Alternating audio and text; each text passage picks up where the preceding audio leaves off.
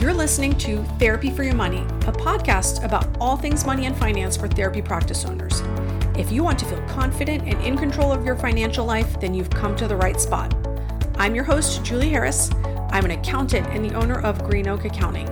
My firm specializes in working with private practices across the U.S., and my team and I have worked with hundreds of private practice owners. I'm on a mission to share all the best practices I've learned along the way because I want you to have a profitable private practice. All right, hey everyone, welcome to Therapy for Your Money. Today I'm chatting with Eric Miller. He's the co-owner of Econologics Financial Advisors, and he's also the chief financial advisor. So Eric, welcome to the podcast. Thank you very much. It's a pleasure to be here.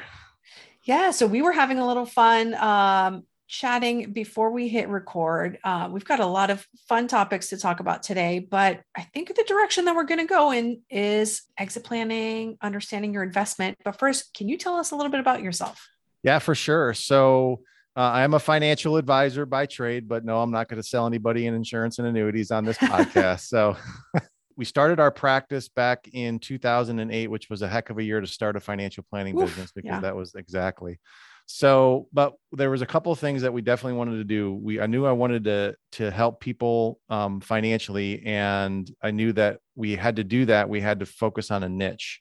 So we started working with a private practice physical therapists, and then we just kind of evolved from there. But, I learned early on that if I'm going to help any kind of practice owner with their personal finances, then I need to know something about their biggest investment, which is their practice for most people, and how to better utilize it, how to help them increase the value of it. And then ultimately, make sure that when they're ready to transition, making sure that they can transition for maximum value and that they're ready to do it, right? They're in a financial position where they're ready to transition to their next life, whatever that looks like. So we've been doing that for the last 12 years. And it's, I like helping people that help other people. That always, when I help people with their finances like that, I feel like they can see other people that'll just kind of compound that. So I want to make sure, and private practice owners are dramatically underserved financially. Yeah. That they just get a lot of cookie cutter advice that I don't think is what they need. So that's my. I feel the same way about helping the helpers, right? Because like my superpower is not being a therapist and helping people in that way, but I can help the therapist with my superpower, and that in turn goes and helps the world. So how do you approach financial planning in a different way with a business owner? Well, I think the simplistic way that we do it is their business is an investment, okay, but my target is their household, because in the way that we look at things, you look at corporate America out there, they talk a lot about like parent companies, and, these big corporations have these parent companies, but, you look at any kind of economy or civilization for that matter, and it really is based upon households, family units, right? That's a building block of a civilization is a family unit. So we really look at the household as the parent company. And anything that person does is really for the benefit of their household or their community, I guess you could say as well. So that's really where we start with financial planning, is like the household's the parent company. And then any assets that they own, whether it's a 401k or a piece of real estate or a private practice, is an asset of that household. Okay. But you have to run your household like a business, right? You got to be mindful of expenses, and you have to deliver value and have policies and procedures and have metrics that you use to measure your household financial condition. So these are all things that we try to teach people, is to make sure that they're running their household like a business, which I think is a little bit different than just doing like a portfolio review of your stocks and bonds. And ideally your expenses are less than your income, right? Even in the house, in the business and in the household. That'd be great for like everything. Everyone would have that mindset. We'd be okay. So, yeah. So when a business owner comes to you and says, Eric, I am feeling real tired. I've got this offer on my business. Does it make sense for me to take it? What is your process there? Well, I think there's two there's two questions that we ask them. Number one, what is your personal financial readiness to do so? And what I mean by that is that you've had this practice for a period of time. Have you utilized it to create other income sources outside of the business? Have you gotten yourself relatively out of debt? Are you able to function without the practice anymore? Okay. Ideally, you would be able to, like, your household should still be able to run even without the business. I mean, that would be ideal. I know that's not real for a lot of people right now, but that would be an ideal condition to be in. That's what we try to get people to do. But I would ask them their financial readiness. And the second question then I ask them is their emotional readiness. Why are you stepping away? Yeah. Okay. So your question was, I'm feeling tired. I'm feeling burnt out. I'm feeling stressed. I'm feeling all these, negative emotions. I would say that, in my experience, and I'm not always right, but my experience is that when that occurs, it's because you've been putting forth a lot of effort to do something and you're not getting the value back to you personally. You're not getting the exchange back. Okay. Whether it's money or, validation of some kind, whatever it is. Okay. So why are you burnt out? All right. Your business, that's the first question. What's the reason that you're burnt out? But I will say that I would tell people never, ever, ever, ever, ever sell your business when you feel like you're burnt out. And that was a lot of evers. I know.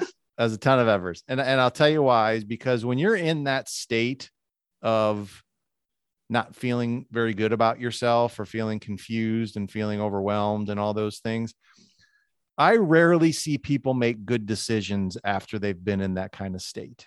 Like, right? Just period, right? Good decisions, period. Not just financial, but like all across the board. Just good decisions, period. Yeah. So I would say that if you're feeling that way, don't make it especially a financial decision of that magnitude, because it's generally the wrong thing to do. Generally.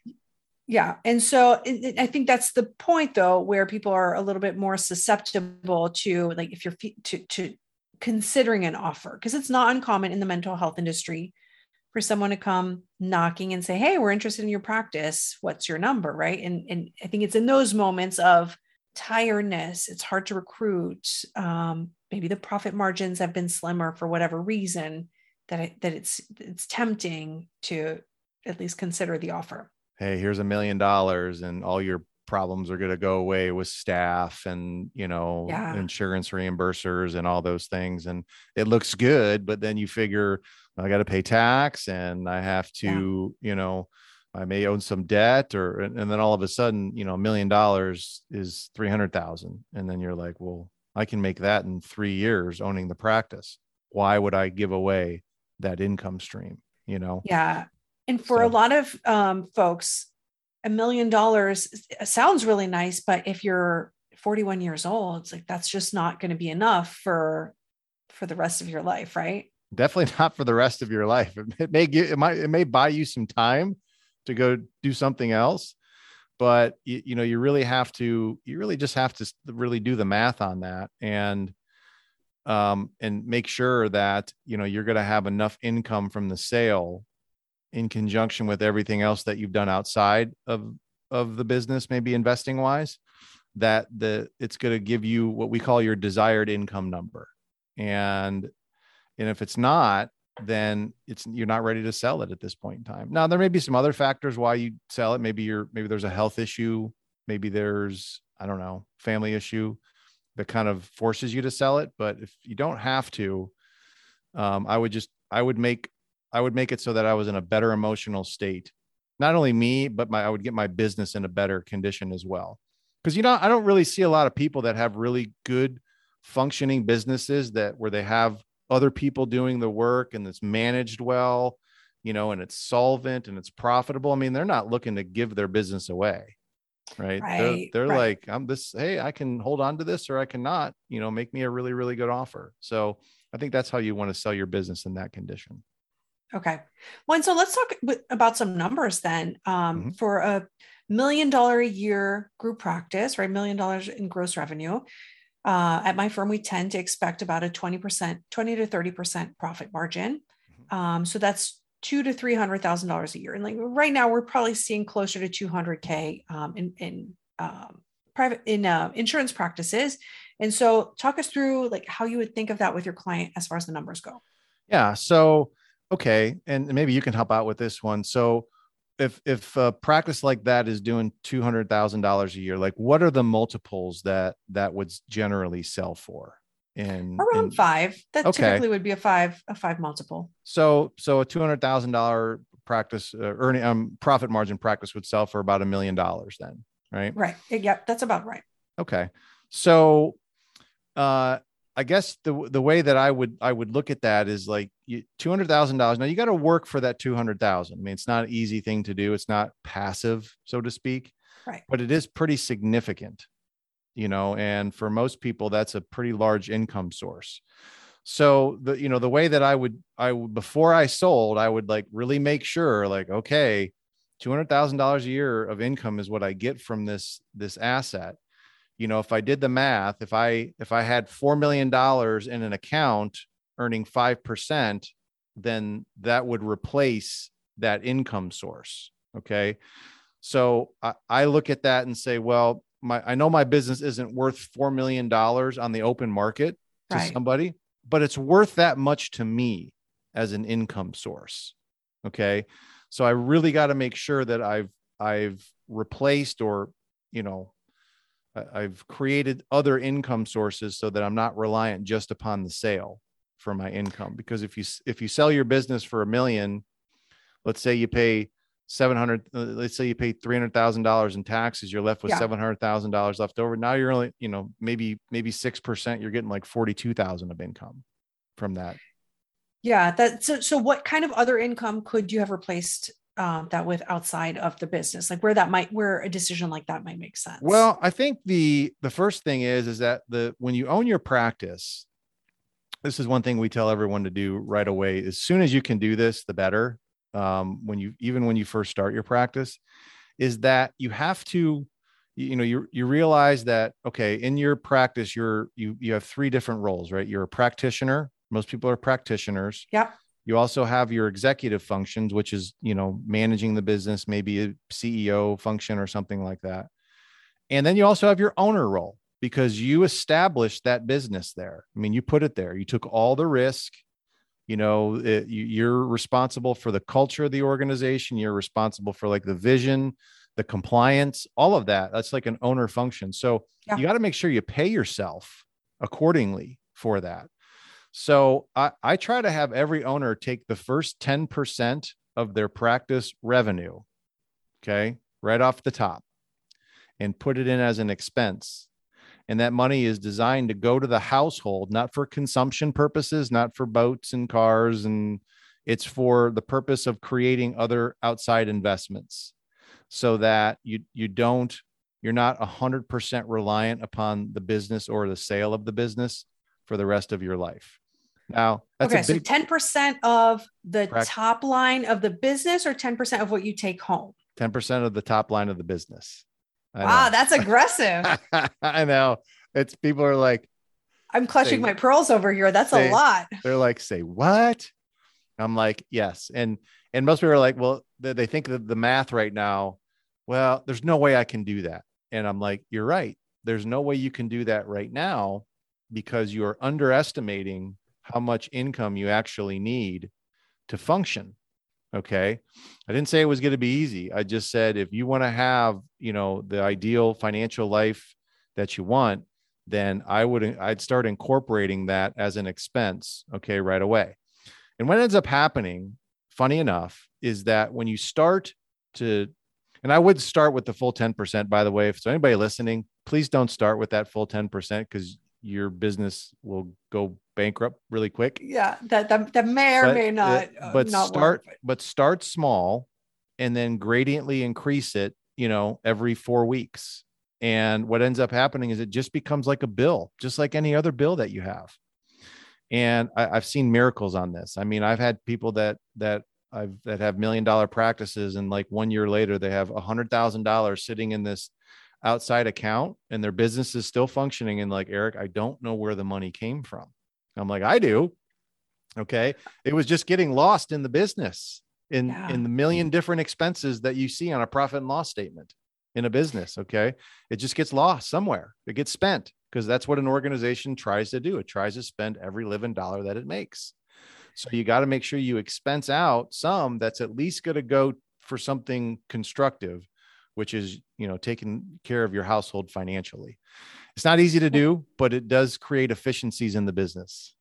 I want to do a little parenthesis here. So when Eric is saying expense 10% for investments, right? Like from a tax perspective, an outside investment that's for you personally, that's not an expense of the business, but what Eric is saying is carve out 10%, right? And I think my listeners are really familiar with Profit First. I talk about it often. So like, that's definitely one of the accounts that you can have in Profit First can be investments, right? So you're just earmarking that money before it touches the other account. So it's just sitting there, right? Just like your profit, your tax money is sitting there ready for you. But that would be for more long-term investments. It's still for the care of the owner. But it's just another earmark, right? Correct. And that's right. It's definitely from a tax standpoint, probably drives CPAs crazy when I tell them to do that. But yes, it's not it's not a business expense. It's definitely not a business expense. That's for sure. But I think what it does is it forces the owner to look at their income, like demand for how much they actually need. And I'm a big believer that I know people, when they're given a target, especially practice owners, they're overachievers. They tend to hit it. Yes. Right. And I will say that most of them, when I ask them, like, what is your make break number for your business? And, they'll tell me, this is what my make break number is. And that's usually how much they're making in their business. And I'm like, okay, we need to create a little bit more necessity here. Your make break number is wrong because it doesn't include, to your point, that 10%. Maybe it doesn't include money going to their tax account so that they don't always have to borrow money to pay for their taxes at the end of the year. It could be, what else? There's 4 different accounts that I usually have them set kids aside college money for. Or something, whatever it is, that. It just, but it's going to create a necessity of my practice is doing $80,000 a month. But when I really look at it, for me to do what I want to do in my life, it really needs to generate $95,000 a month. Okay. So how many more patient visits do I have to see? Let's break it down. And I can do that. The hard part was getting the first patient. Like I can go from, 50 patients to 75 patients. I may do some more marketing and I may need to do a little bit better job of managing people, but I can do that. Right. So it's never as overwhelming as you think it is, but it's amazing that difference there between 80 and 95,000 or whatever it would be in most people. It's a big difference in their lives financially. Huge. Yeah. And one interesting thing that I'm curious if you see as well is as a business starts, it's not unusual for a business owner to be frugal because you're spending all your time, all your resources, all your money building the business. And then the business grows and you're doing better. And then all of a sudden there's all these different ways for money to slip away from you, a bigger car, bigger house. All of a sudden you're going on fancy vacations and the money's all being spent, but without necessarily being very intentional about the future. Correct. Do you see that come up? Oh, sure. It makes sense to me because, people are, you go to school and growing a business is hard. And, you finally get to a point where there's some quote unquote extra cash flow. I want that car. I want this, I want this luxury item and whatever it would be, which if they just kind of just ignored that impulse and, started doing some of the things that we talked about, and I'm sure you talk about, they would have much more time to be able to do all those things, at some point. I think it would condense the time down to when they would actually be financially free. And that's the game we're trying to get to. Is I don't want people to be 70 years old and still having to practice. I think that you should be able to win this game, in if you have a reasonably good practice right now, let's say you're doing like over $500,000 a year, I think you should be able to get to financially free in 7 to 10 years. Easy, easy. So. And financially free for you is what threshold? Yeah, I got a very simple definition for that, because it's the money, the numerical, the math is different for everybody, but the experience to me would be this. Your household would be in a financial condition where you had an abundance of income coming in from multiple sources. You'd be free of all bad debt. When I say bad debt, I'm talking about like consumption debt, not business debt. Like credit cards. Yeah, exactly. Your business would be profitable, sustainable, and transferable. Your assets would be protected from taxes, inflation, and lawsuits. And you would have time to pursue whatever life goals that you had. To me, that would be a full definition of what financial freedom would look like. So again, it's different for everybody on the money, whether it's 5 million for one person, 10 million for one person, 3 million for another person. I think that it's that experience that is the feeling is relatable no matter what the number is. Correct. All right. So if someone really is ready to exit or ready to sell their business, like what are some ways that you can help prepare them to be ready to sell? Well, I think the first thing is you got to look at it from the buyer's perspective. Like, who do I want to sell this thing to? Like, what are my exit strategies? And there's a number of exit strategies out there. I think primarily in private practice, though, it's going to come down to 3. It's going to be, I guess, with the type of practitioners that you work with, maybe hospitals, a bigger group, a bigger corporation that would buy you out, right? That would be one strategy. Another one would be like just a competitor that would buy you out, or an associate, or some kind of a management, an internal buyout of some kind. Yeah. So I think the first thing is you just got to pick what strategy you want to do, right? And then from there, it's you build your exit that way. But I think you do have to start with who's going to be the person that I'm going to sell this thing to. How do I want to exit out? So once you pick one of the strategies, one of those 3, do you have to keep going down that road, or can you switch at some point if one of them doesn't work out? Well, you can always change your mind. That's the great thing about it, is that you can always change your mind. But I think the basic the basics of a business being in a really good condition are going to be the same for any kind of exit strategy that you look at. So I'll give you an example. So if if I go into a practice and I see that there's policies and procedures written up that people are using, that there's a management system where there's statistics that people are, measuring what they're doing.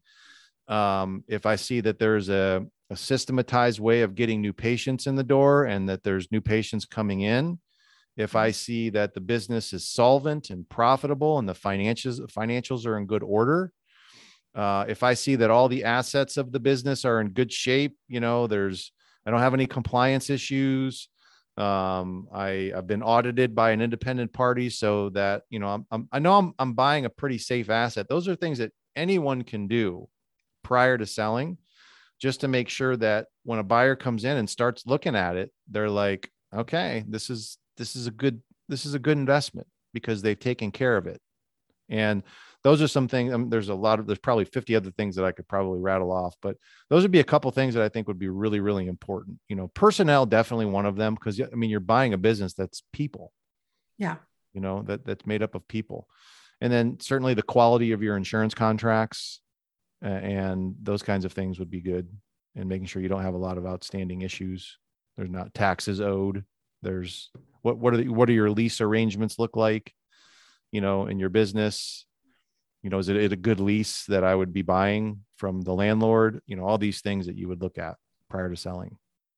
Right. So if someone is listening to this list and thinking like, okay, I don't have my house in order, like how far ahead of a potential sale should you really start getting your ducks in a row?